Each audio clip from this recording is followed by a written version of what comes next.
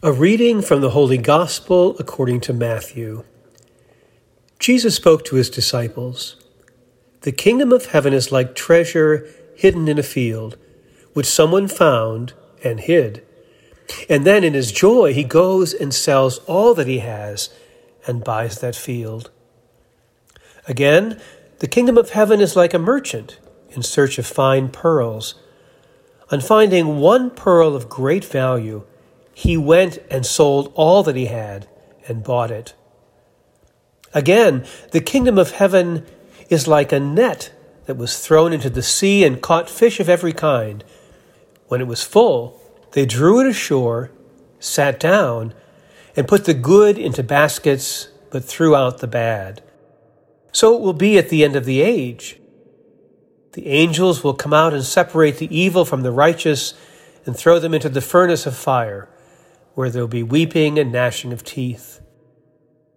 "Have you understood all this?" They answered, "Yes."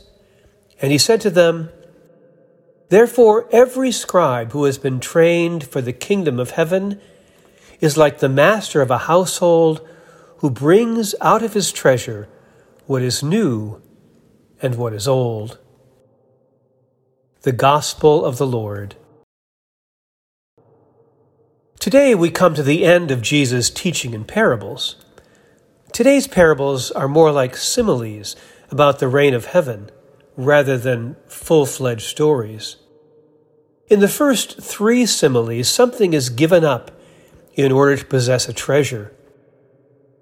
A person found a hidden treasure, and in his joy, he goes and sells all that he has and buys that field. The merchant who finds a pearl of great value went and sold all that he had and bought it. The net which was cast into the sea caught things of every kind. Some was kept, and some was thrown out. In the last simile, every scribe who has been trained for the kingdom of heaven, we see a different image.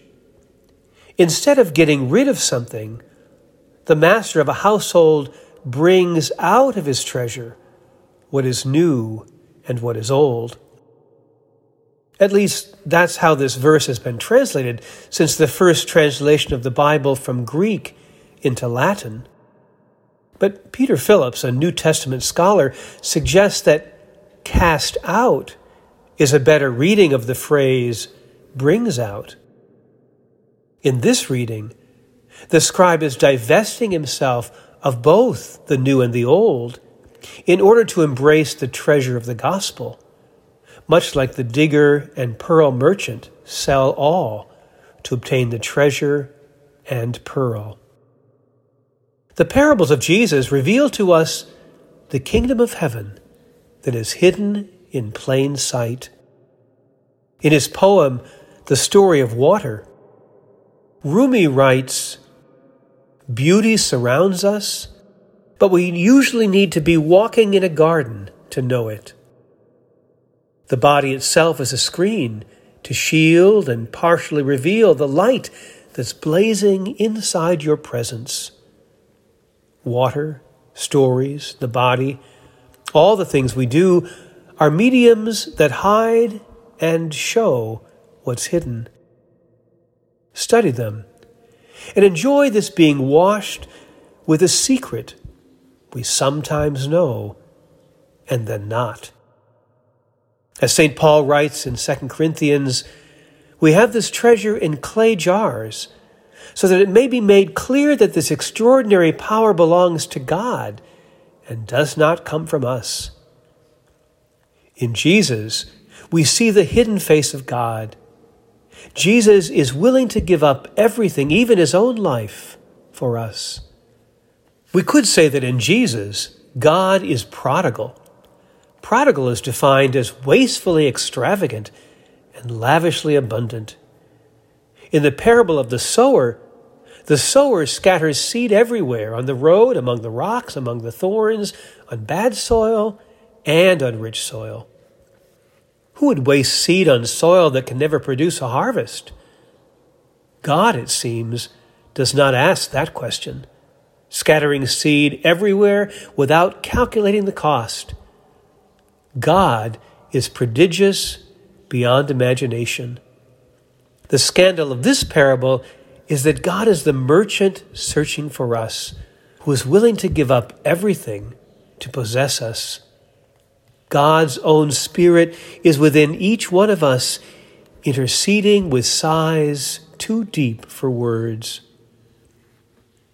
July 22nd was the feast of St. Mary Magdalene.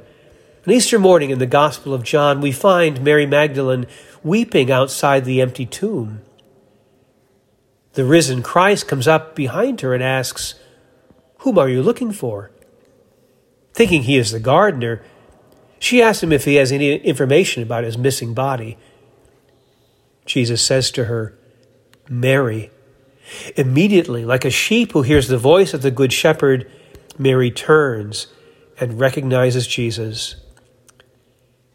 Jesus then said to her, "Do not hold on to me, because I have not yet ascended to the Father."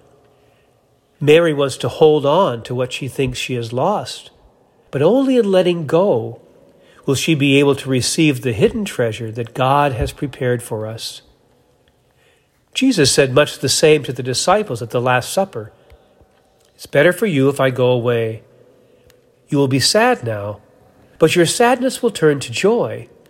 If I don't go away, you will be unable to receive my Spirit."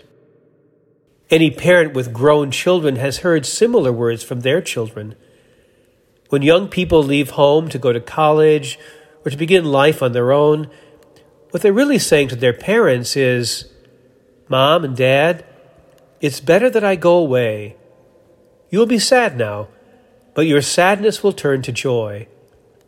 If I don't go, I will always be your little boy or little girl, but I will be unable to give you my life as an adult. I need to go away now so that our love can come to full bloom." As St. Paul reminds us, we know that all things work together for good for those who love God. Only with the eyes of the heart do we know that we sometimes have to be absent to remain present to someone we love. Only the heart knows that in giving we receive.